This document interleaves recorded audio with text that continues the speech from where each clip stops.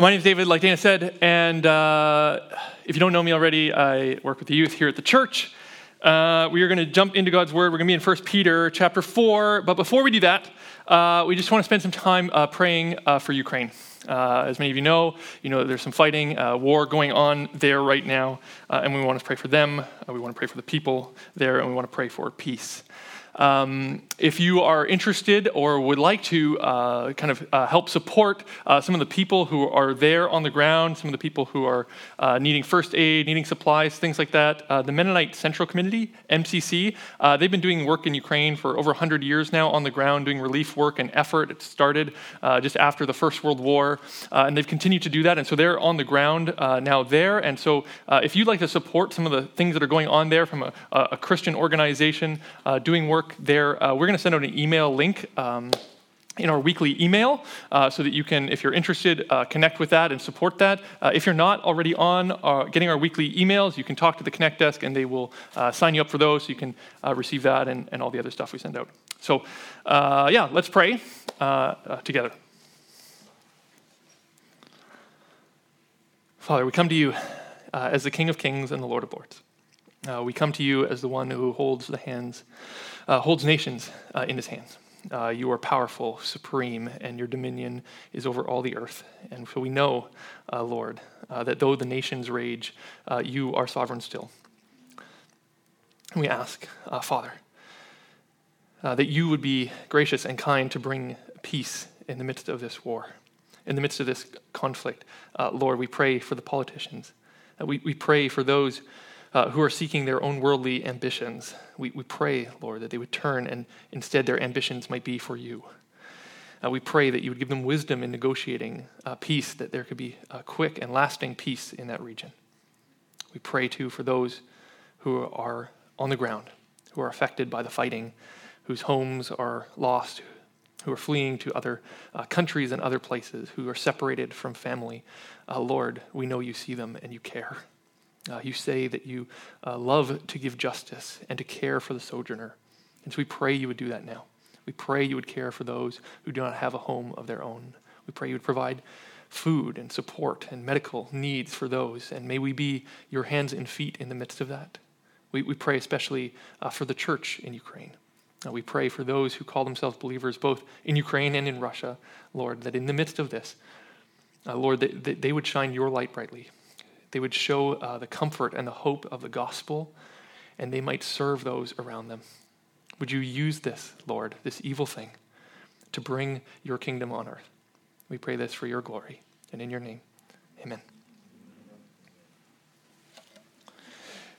So like I said, we are going to be in 1 Peter chapter 4 today. Last week we kind of jumped ahead to 1 Peter chapter 5. We're going to go back to chapter 4, verse 12 to 19 today. So if you have a Bible, you can open it up to there, chapter 4, verse 12. But as we've been going through the letter of 1 Peter, you may have noticed that Peter talks a lot about suffering, a lot about persecution. And the question is really why? Why does he talk so much about this? Well, obviously there was persecution, there's suffering happening to the church at this time, but why go on about it? Like, why does he spend so much of the time in this letter devoted to this? Why does he care so much about how these people respond in the midst of this suffering and persecution? Well, I think the answer is that Peter knew from Jesus' teaching and from his own experience that persecution is one of the primary reasons why people walk away from Jesus. Persecution is one of the primary reasons that people walk away from Jesus. The going gets tough. It's hard to be a Christian, and you don't really know if you want to continue on this path anymore. Jesus, when he gives the parable of the sower, it's the one with the 4 soils, he explains this. He says there's like a planter who goes out to plant. There's 4 soils. There's one, the seed kind of falls on hard ground, and it's eaten up by the birds. There's another seed that lands on rocky soil, and the plant shoots up at first, but it doesn't really have roots, so it withers and dies. The third one, it's sown among thorns. So it grows up, but the thorns and the weeds around it choke it out. And then there's lastly a good soil, a soil that produces fruit. And Jesus says those that produce fruit are Christians who endure, who persevere in their faith to the very end of their life. But he says that there are those who are sown among weeds. They are the cares and riches and pleasures of life which choke out our faith. And he also says that there's a hard ground, there's a hard heart, a hard soil where people don't even want to hear the gospel. But what's interesting is that second soil, the rocky soil. This is what Jesus says about the rocky soil in Mark chapter 4.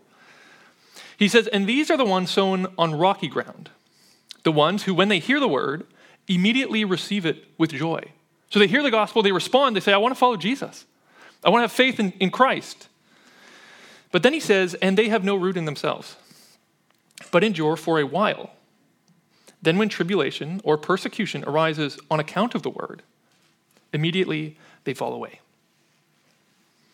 So persecution comes, and these people fall away from Jesus. It's too much pressure. It's too much on them to handle. And so Peter knows it's critical how we respond in the midst of persecution. Right? Is our persecution going to drive us towards Christ or away from him? You see throughout church history, in times of persecution, you have those two options. You have people who, in the midst of terrible, harsh persecution, they actually continue. They grow stronger in their faith. But you also see, on the other hand, those who walk away, who say, "This is too much, this is too hard." They either deny Jesus entirely, or they just live in such a way which no one really knows they're a Christian, not really following Christ. And the same is true today. We may not experience the same kinds of persecution which brothers and sisters across the world experience today or throughout history, but we do experience persecution. We do experience things where, people look down on us because of certain biblical convictions we hold. You may have experienced, I know many of you have experienced kind of tensions in your families because you're a Christian and people in your families don't really like that. They think you're crazy, they think you're weird, they think you're giving your money to something totally crazy. There's tension there, there's persecution, there's words that are said, there's ideas and philosophies in your work which you're feeling forced to accept. There's persecution in our world, and so the question isn't if we will encounter it. The question is, how are we going to respond when we do? And that's the question that I think 1 Peter chapter 4 answers for us. Peter is going to answer the question of how do we respond in persecution. Are we going to respond in such a way in which we will turn our back on Christ? Or are we going to respond in such a way which we will actually cling closer to him? So what I want to do is I want to read the text for us today, and then I want to give you what I think are Peter's three responses that we can have in persecution. Three responses coming out of 1 Peter chapter 4, verse 12. Let's read it together. He says, "Beloved, do not be surprised at the fiery trial when it comes upon you to test you, as though something strange were happening to you. But rejoice insofar as you share Christ's sufferings, that you may also rejoice and be glad when his glory is revealed. If you are insulted for the name of Christ, you are blessed because the Spirit of glory and of God rests upon you. But let none of you suffer as a murderer or a thief or an evildoer as a meddler. Yet, if anyone suffers as a Christian, let him not be ashamed. Let him glorify God in that name. For it is time for judgment to begin at the household of God. And if it begins with us, what will become the outcome for those who do not obey the gospel of God? If the righteous are scarcely saved, what will become of the ungodly and the sinner? Therefore, let those who suffer according to God's will entrust their souls to a faithful Creator while doing good." That's God's word to us this morning. Three things that I think we see, three responses in the midst of persecution and suffering. The first one is this: don't be surprised. Don't be surprised. It's right there in verse 12. Peter says, "Beloved, do not be surprised at the fiery trial when it comes upon you to test you, as though something strange were happening to you." Right, and we should note here that the type of fiery trial, the type of suffering he's talking about is not just suffering because we have a bad boss or because things are hard in our life, someone's sick. That kind of suffering exists. But the kind of suffering he's talking about here is specifically because of our allegiance to Christ. If you look in verse 14 and 15, he says, "If you're insulted for the name of Christ, you are blessed because the Spirit of glory and of God rests upon you." And then he says, "But let none of you suffer as a murderer or a thief or an evildoer or as a meddler."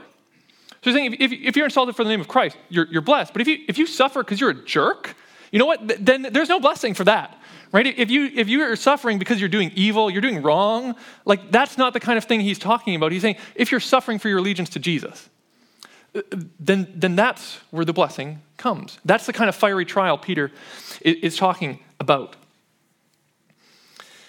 And the fact that, the fact that Peter has to tell them not to be surprised means that their temptation there was probably to be surprised.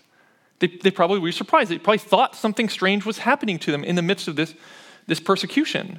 Or they seem to have the wrong expectations of what following Jesus actually looked like. And if you know, expectations are really important for how we go through things in life. If we have the wrong expectations about what's going to happen, it can lead to some disappointments. For example, if I went home after this gathering and I said to my wife, Clarissa, I said, hey, do you want to go out later? And she's like, yeah, that'd be great. And in her mind, she's thinking, it has been so long since David has taken me out. We are going to go to Joey's. We're going to have calamari. It's going to be so great. We're going to eat all this awesome food. We'll have dessert. Maybe would he even take me out for dessert? This is going to be amazing. There's going to be no kids. It's going to be awesome. And then, 5 o'clock rolls around and I say, okay, kids, get in the car. And she comes out of our room and she's all dressed up nice. Her makeup's on. She's like, what? Wait, why are the kids going with us? I'm like, what do you mean? We're going out. We're going to McDonald's. It's going to be awesome. Expectations are important, right? And if we expect a life of following Jesus that is cozy, comfortable, easy, where everybody likes us, we're going to be very disappointed. Because that's not what a life of following Jesus looks like. We're going to start to feel that something strange is happening to us. We're going to start to feel like, hey, there's all these pressures of things in our culture or things at my workplace, my friends. I wonder if what I believe is really right, because everybody seems to be getting upset at me for it. I wonder if I'm on the wrong side of history of this. I wonder if I need to change my beliefs. Maybe I should just step back. Maybe I don't need to stand firm on certain things. Maybe I can just retreat a little bit and it will all go away. But if you expect the fire trials, like what Peter says, then you know what you're signing up for. You know what following Jesus actually means. That's why Jesus, when he calls disciples, he tells them, count the cost of following me. In Luke 14, Jesus says this. He says, whoever does not bear his own cross and come after me cannot be my disciple. It's bearing your own cross, a call to die to yourself. He says, for which of you, desiring to build a tower, does not first sit down and count the cost, whether you have enough to complete it? If you're going to build something, you got to know how much it costs before you start. You're not going to just start. He says, otherwise, when he's laid a foundation, he's not able to finish. All who see will begin to mock him, saying, this man began to build and was not able to finish. And Jesus says, if you want to follow me, you need to count the cost. You need to know that there is actually a cost to following me. Don't just start. Don't just start on the race and then be like the thorny or the rocky soil where you don't have any root. No, count the cost. There will be a cost to following Jesus. It'll look different for each one of us. Sometimes it's family things that come up. Sometimes it's things at work. Sometimes it's a loss of our prestige or our position or what others think of us. But we shouldn't be surprised. Because if you think about it, a professional athlete is not really surprised that there is an intense training regimen, right? A medical student is not surprised that there is a grueling clinical placement, right? If you're a plumber, you're not surprised that you encounter some funky smells at work. It's what you signed up for. If we signed up for following Jesus, we should expect that persecution should come. Paul says it like this in 2 Timothy 3. He says, indeed, all who desire to live a godly life in Christ Jesus will be persecuted. This doesn't mean we go and we're looking for persecution. We're out there doing that, but we're not surprised when it comes. It means that we can, in the midst of it, stand firm and not step back. Peter's point here is that it's not strange to experience these because that's what Jesus experienced.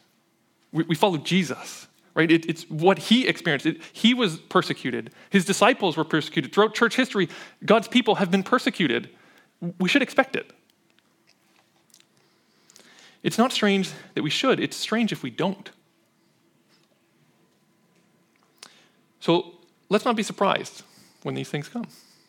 Because if we really believe that we follow Jesus, we follow a man who was mocked, insulted, spit on, thought the worst of by the elite members of his society, a guy who was betrayed by his closest friends, abandoned by them in his time of need, put up on a phony trial on false charges, slandered publicly, shamed as he hung on a cross.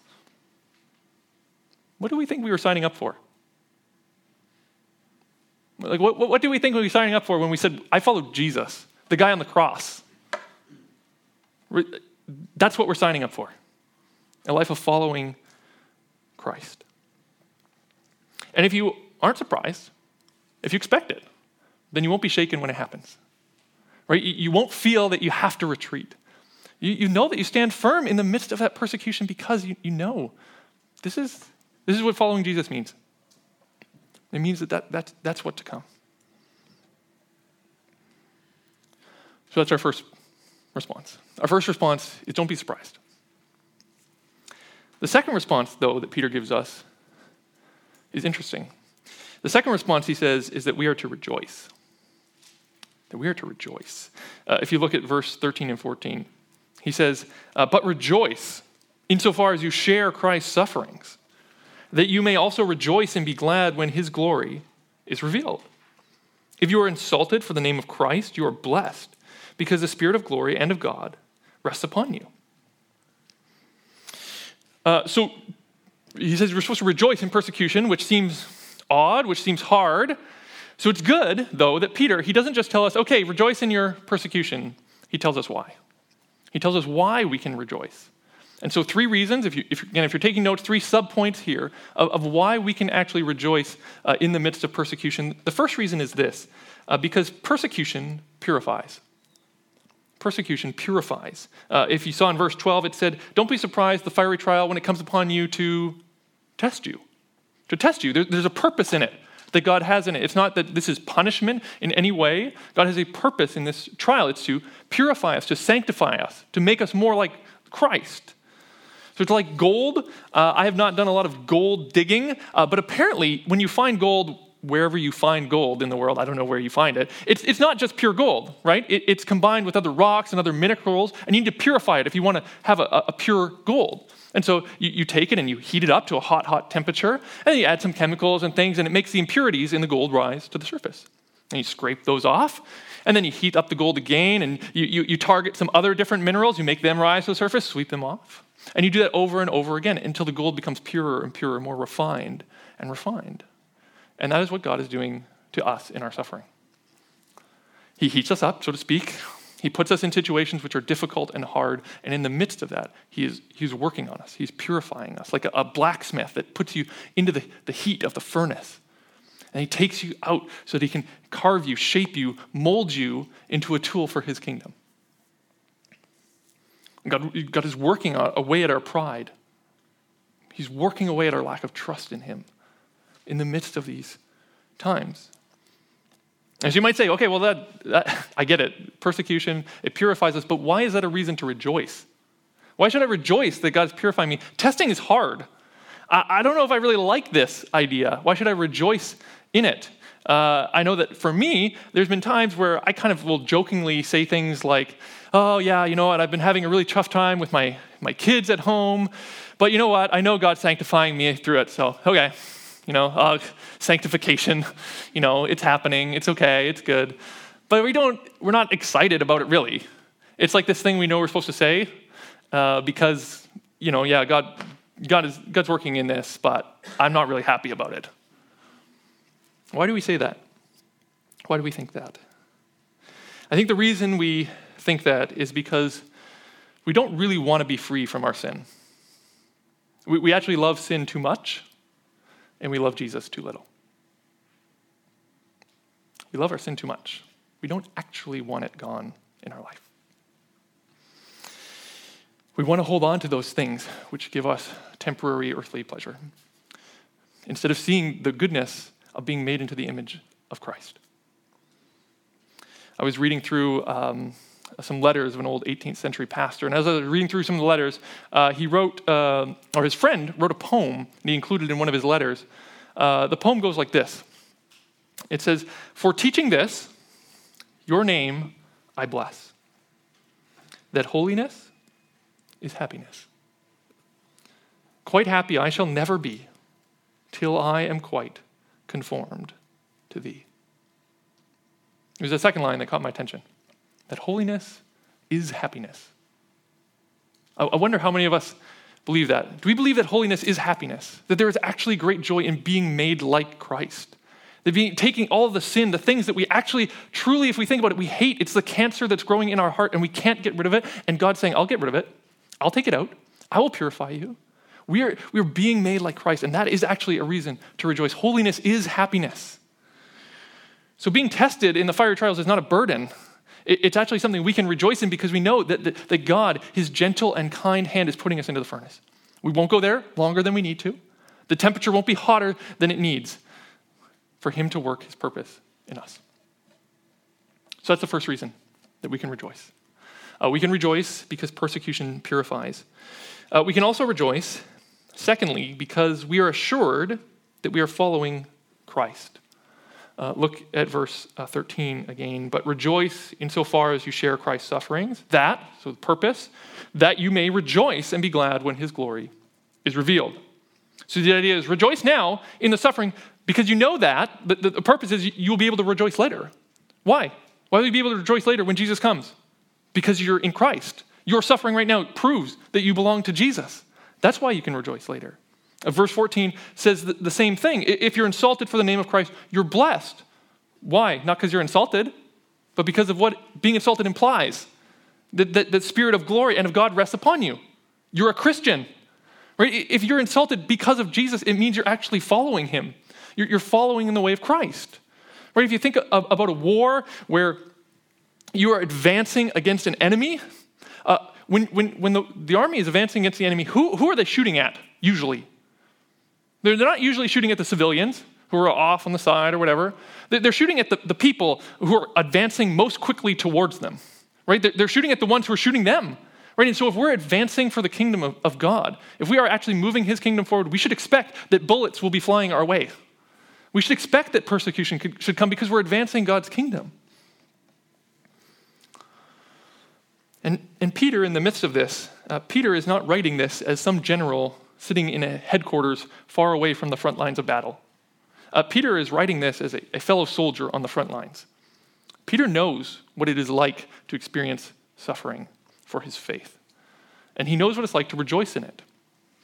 If you remember, in the early chapters of the book of Acts, the early church has just exploded. Peter's given this great sermon. 3,000 people come to faith, and people are added day by day to the church. And so the church in Jerusalem is growing and thriving, but there's opposition, of course, that comes. Peter and John, they go to the temple, and they heal this man who's lame by the temple, and they do it in Jesus' name, and they start telling people about Jesus. The religious rulers come, and they're like, what are you doing? Stop talking about Jesus. Don't do that. And they're like, we're going to do that. And so they're like, no, don't do it again. But they're like, okay, whatever. And they carry on their work. And a few days later, we hear that all the apostles, so probably all 12 of them, it seems like, are gathered in the temple. They're preaching and teaching about Jesus, about his resurrection from the dead and the hope that people can have through faith. And the religious leaders come, and they said, what are you doing? Stop it. They throw them in prison for the night. The next morning, they come, and they send a messenger to go get them and bring them for trial. The messenger comes. The guards are still outside the prison door, and when they open the door, there's no one inside. What's happened? We don't know. But they get another messenger, and the apostles are preaching in the temple again. And so they go, and they round them up, and they bring them again to them. And they're like, stop talking about Jesus. Stop. We told you, don't do that. And they're like, we're going to obey God, not men. And they're like, fine. Then we're going to beat you. Maybe that will teach you a lesson. And so they take the apostles, and they give them what is probably the 39 lashes. So it's where they would take a leather whip, they would remove your clothing from you, and they would whip you 39 times across the front and across the back. It was a kind of beating that left scars for your whole life. You were often bleeding, and in some rare cases, people would even die. It was not a pretty thing that these men endured, that Peter endured. And yet, in the midst of that, as they leave the temple grounds, hobbling, bleeding, and sore, this is what Acts chapter 5 says about them. Then they left the presence of the council, rejoicing that they were counted worthy to suffer dishonor for the name. And every day in the temple and from house to house, they did not cease teaching and preaching that the Christ is Jesus. Doesn't mean there wasn't real pain. Doesn't mean there wasn't real hardship in the midst of that. But it means in that moment, joy got the upper hand. It means in that moment, even though they're feeling that pain and sorrow, they're saying, well, this is the way of Christ. We're suffering for Jesus, our King and our Master. We will gladly follow him. There is joy because they belong to Christ and they know the reward that awaits them. In Matthew chapter 5, this is what Jesus encourages his disciples with. He says, blessed are you when others revile you and persecute you and utter all kinds of evil against you falsely on my account. Rejoice and be glad, for your reward is great in heaven. For so they persecuted the prophets who were before you. So we can rejoice because we are assured in our persecution that we are following Christ. Third reason we can rejoice is because we see Jesus clearer. We see Jesus clearer again in verse 13, but rejoice insofar as you share Christ's sufferings. You share in Christ's sufferings. Why is that a reason to rejoice? Well, I think for many of us, we know what the gospel is. We can tell you what it is. And when we hear the gospel explained, that Jesus came and he died in our place for our sins to be forgiven, that we can have life with him forever through faith, you know what? When we hear the gospel, our hearts are often stirred. We're like, yes, that's the Jesus I follow. I see what he's done on my behalf. We're excited for him. We want to worship him. And then we leave here or wherever it is, and we go into our daily lives, which are fairly prosperous, fairly easy, not a lot of hard things going on, and those feelings kind of fade. We forget. We kind of go on with our life. We forget actually what Christ has done for us. But in the midst of persecution, when we go into our life and there's persecution and there's suffering for the name of Christ, not only is it a constant reminder that we belong to Christ, but that suffering gives us a partial insight into what the sufferings of Christ were like. Let me explain with an illustration. Corrie ten Boom is a name that many of you might know. Her and her sister Betsy were Christian ladies living in Holland during the time of the Second World War. Because of their Christian convictions, the Jews were being persecuted. They wanted to hide them, to keep them safe and care for them, so they took Jews and hid them in their house. You can read about it in Corrie ten Boom's book, The Hiding Place, a great book. But unfortunately, they were found out. The Jews were taken from them, and they themselves, for hiding them, were taken to some work camps. They were moved around from work camp to work camp and eventually ended up in a concentration camp called Ravensbrück. And Ravensbrück was a terrible place. The guards were cruel. There was fleas everywhere. You would work hard every day. People died simply from overwork. It was not a pretty place to be. And yet in the midst of that, Corrie says that the thing she hated most was Fridays.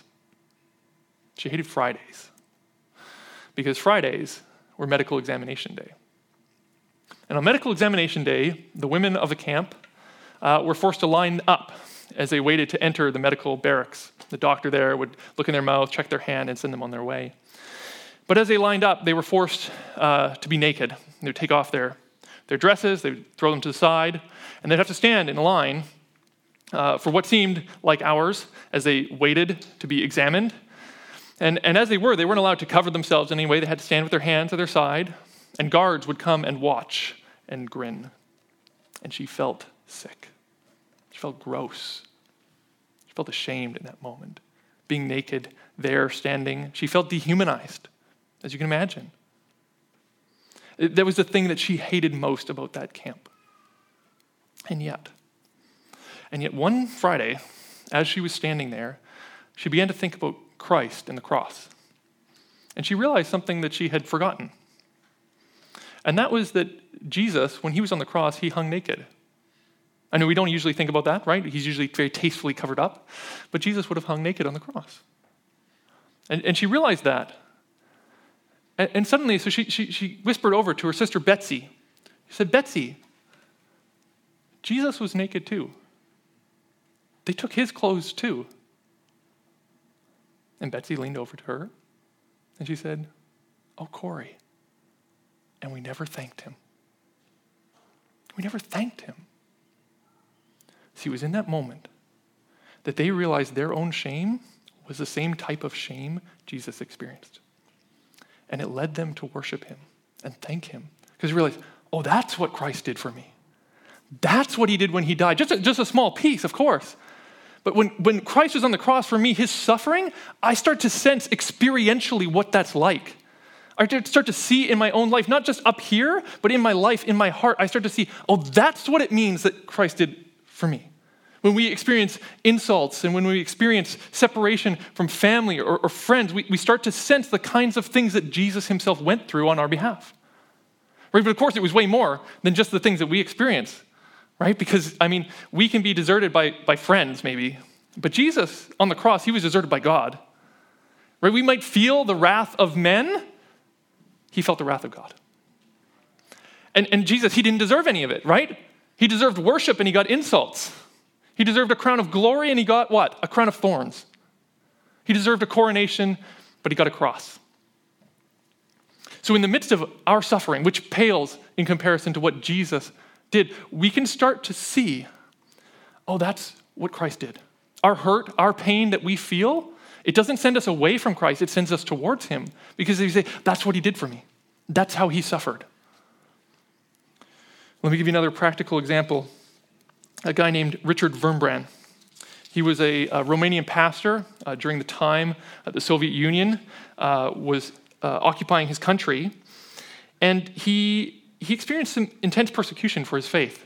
Of course, the Soviet Union wanted to trample out any remnant of Christianity there. He continued to preach the gospel, Richard did, and of course was persecuted for that. He was taken one day as he was walking, thrown into the back of a car and taken to prison, where he stayed for 14 years.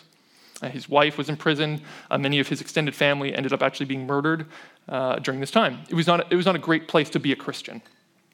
But in prison, Richard experienced something more than just an ordinary prison stay. Because the communist guards there, they loved to torture people, especially Christians. And they took great pleasure in that. And so they would torture these people just for the fun of it. And so they would take hot irons and coals, and they would start touching people's body, burn them. They would put prisoners in an isolation cell and then purposely release rats into the cell who would start to nibble at the prisoner. They'd have to fight them off. Richard even remembers that there was a time where he was put inside a freezer box. It was cold inside. They would shut the door, lock it, except for a small hole that was there where a doctor would be looking through. And as he began to freeze to death, they would wait for those signs that he was about to freeze to death, and they would quickly open the door, let him out. They'd give him a blanket, thaw him out, and then they'd put him back in. And they did that over and over again. So that's the kind of suffering, that's the kind of persecution that he was experiencing for his faith in Jesus. And yet he says in the midst of that, the prisoners that he was with, all of them who were Christian, there was an incredible joy there. There were nights where they were just singing through the night, like Paul and Silas in the jail. He remembers one time where they were dancing around with joy in their prison cell. There was an incredible happiness there, even in the midst of that awful, awful place. And as he looked back and was writing his account, he asked the question, how was it that we were so happy? What was it about us that made us be able to rejoice even in that kind of situation? This was his answer.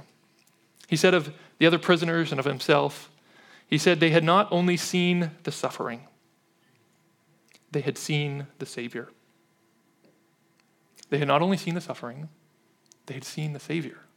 See, in the midst of their suffering, it actually allowed them to see their Savior clearer, better. They got a glimpse of, oh, this suffering, this pain is what Jesus experienced. Just a small part, because of course he took on the wrath of God. But they started to see, oh, this is what Jesus has done for me. It led them not away from Christ, but to worship him more fully. They said, this is the Jesus that I worship. So in the midst of our persecution, when people utter false things against you, when they insult you for the name of Christ, let that not drive you away from Christ. Let it drive you straight into the heart of Christ. Let you see just how much Christ has done for you. Let your experience of suffering, let it drive you to worship him for the suffering he took for you.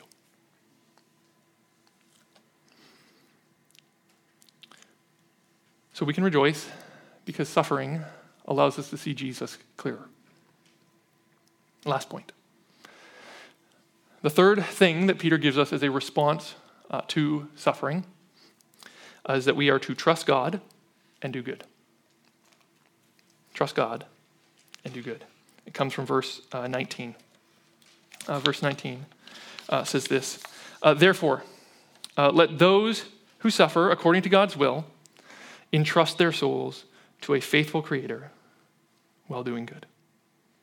So trust your soul to a faithful Creator and do good. The word entrust there, it's not the normal word for trust.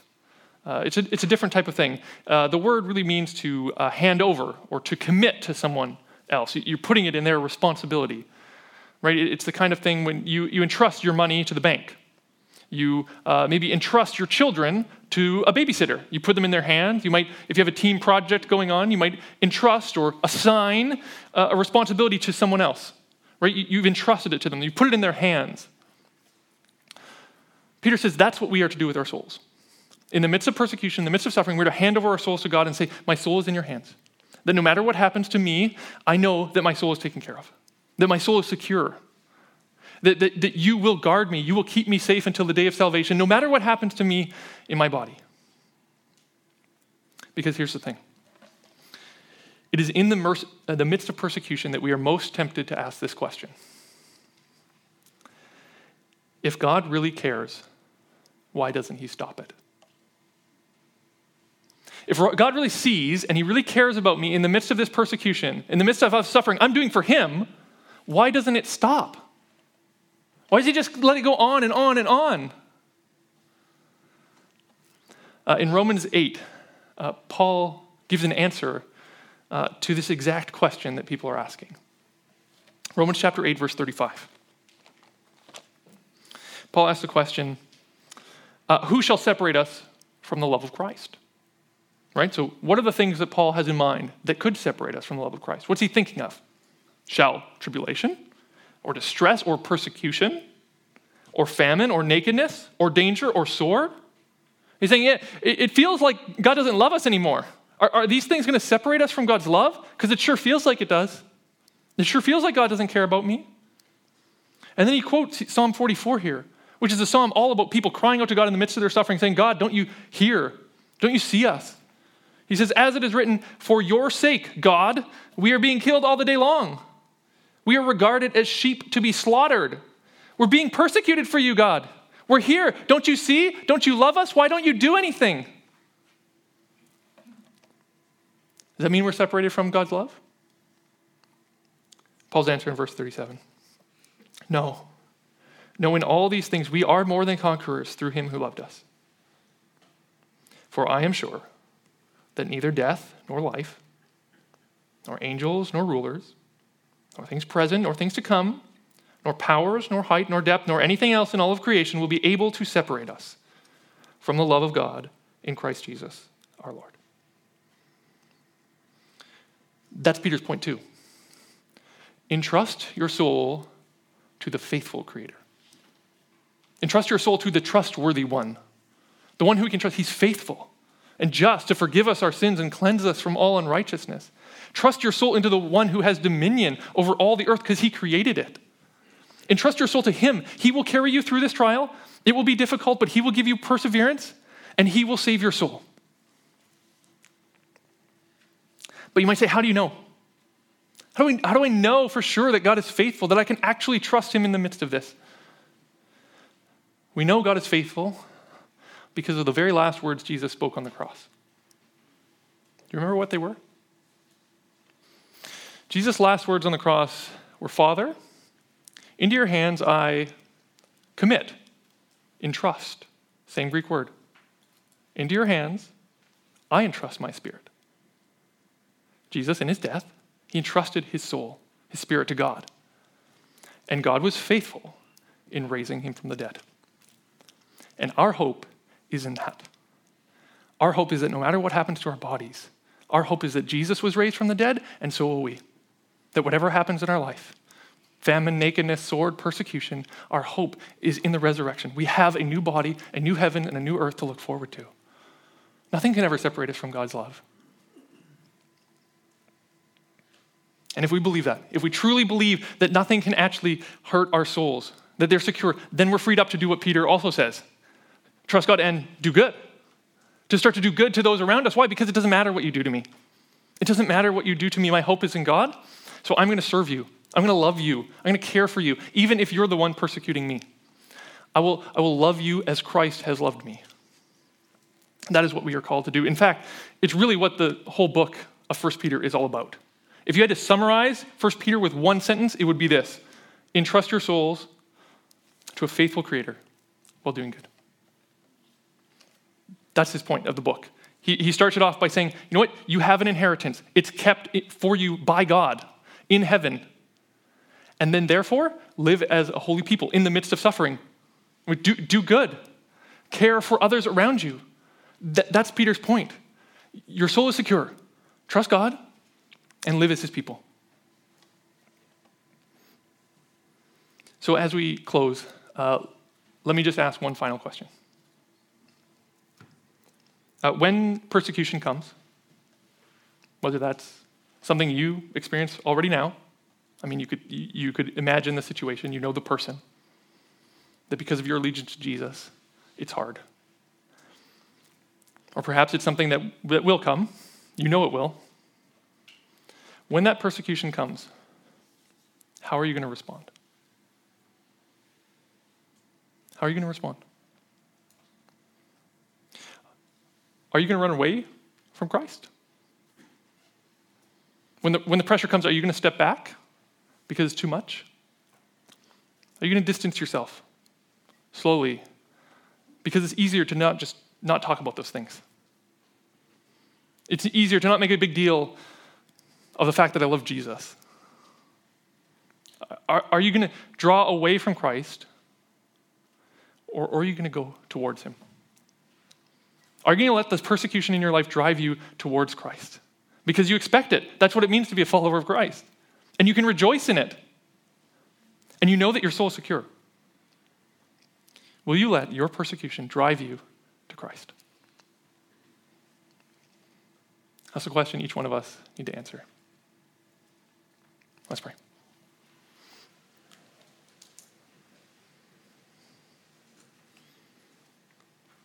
Father, we come to you and we praise you because we understand so little of who you are. Your grandeur and your greatness astound us. What Jesus has done on the cross blows our minds. The suffering that he went through, not just physical suffering, Lord, but the spiritual suffering he took on is far beyond anything we will ever know. And yet you've called us to be your people here. You've called us to follow you. And we know that means opposition. But Lord, we're often fearful. Give us courage.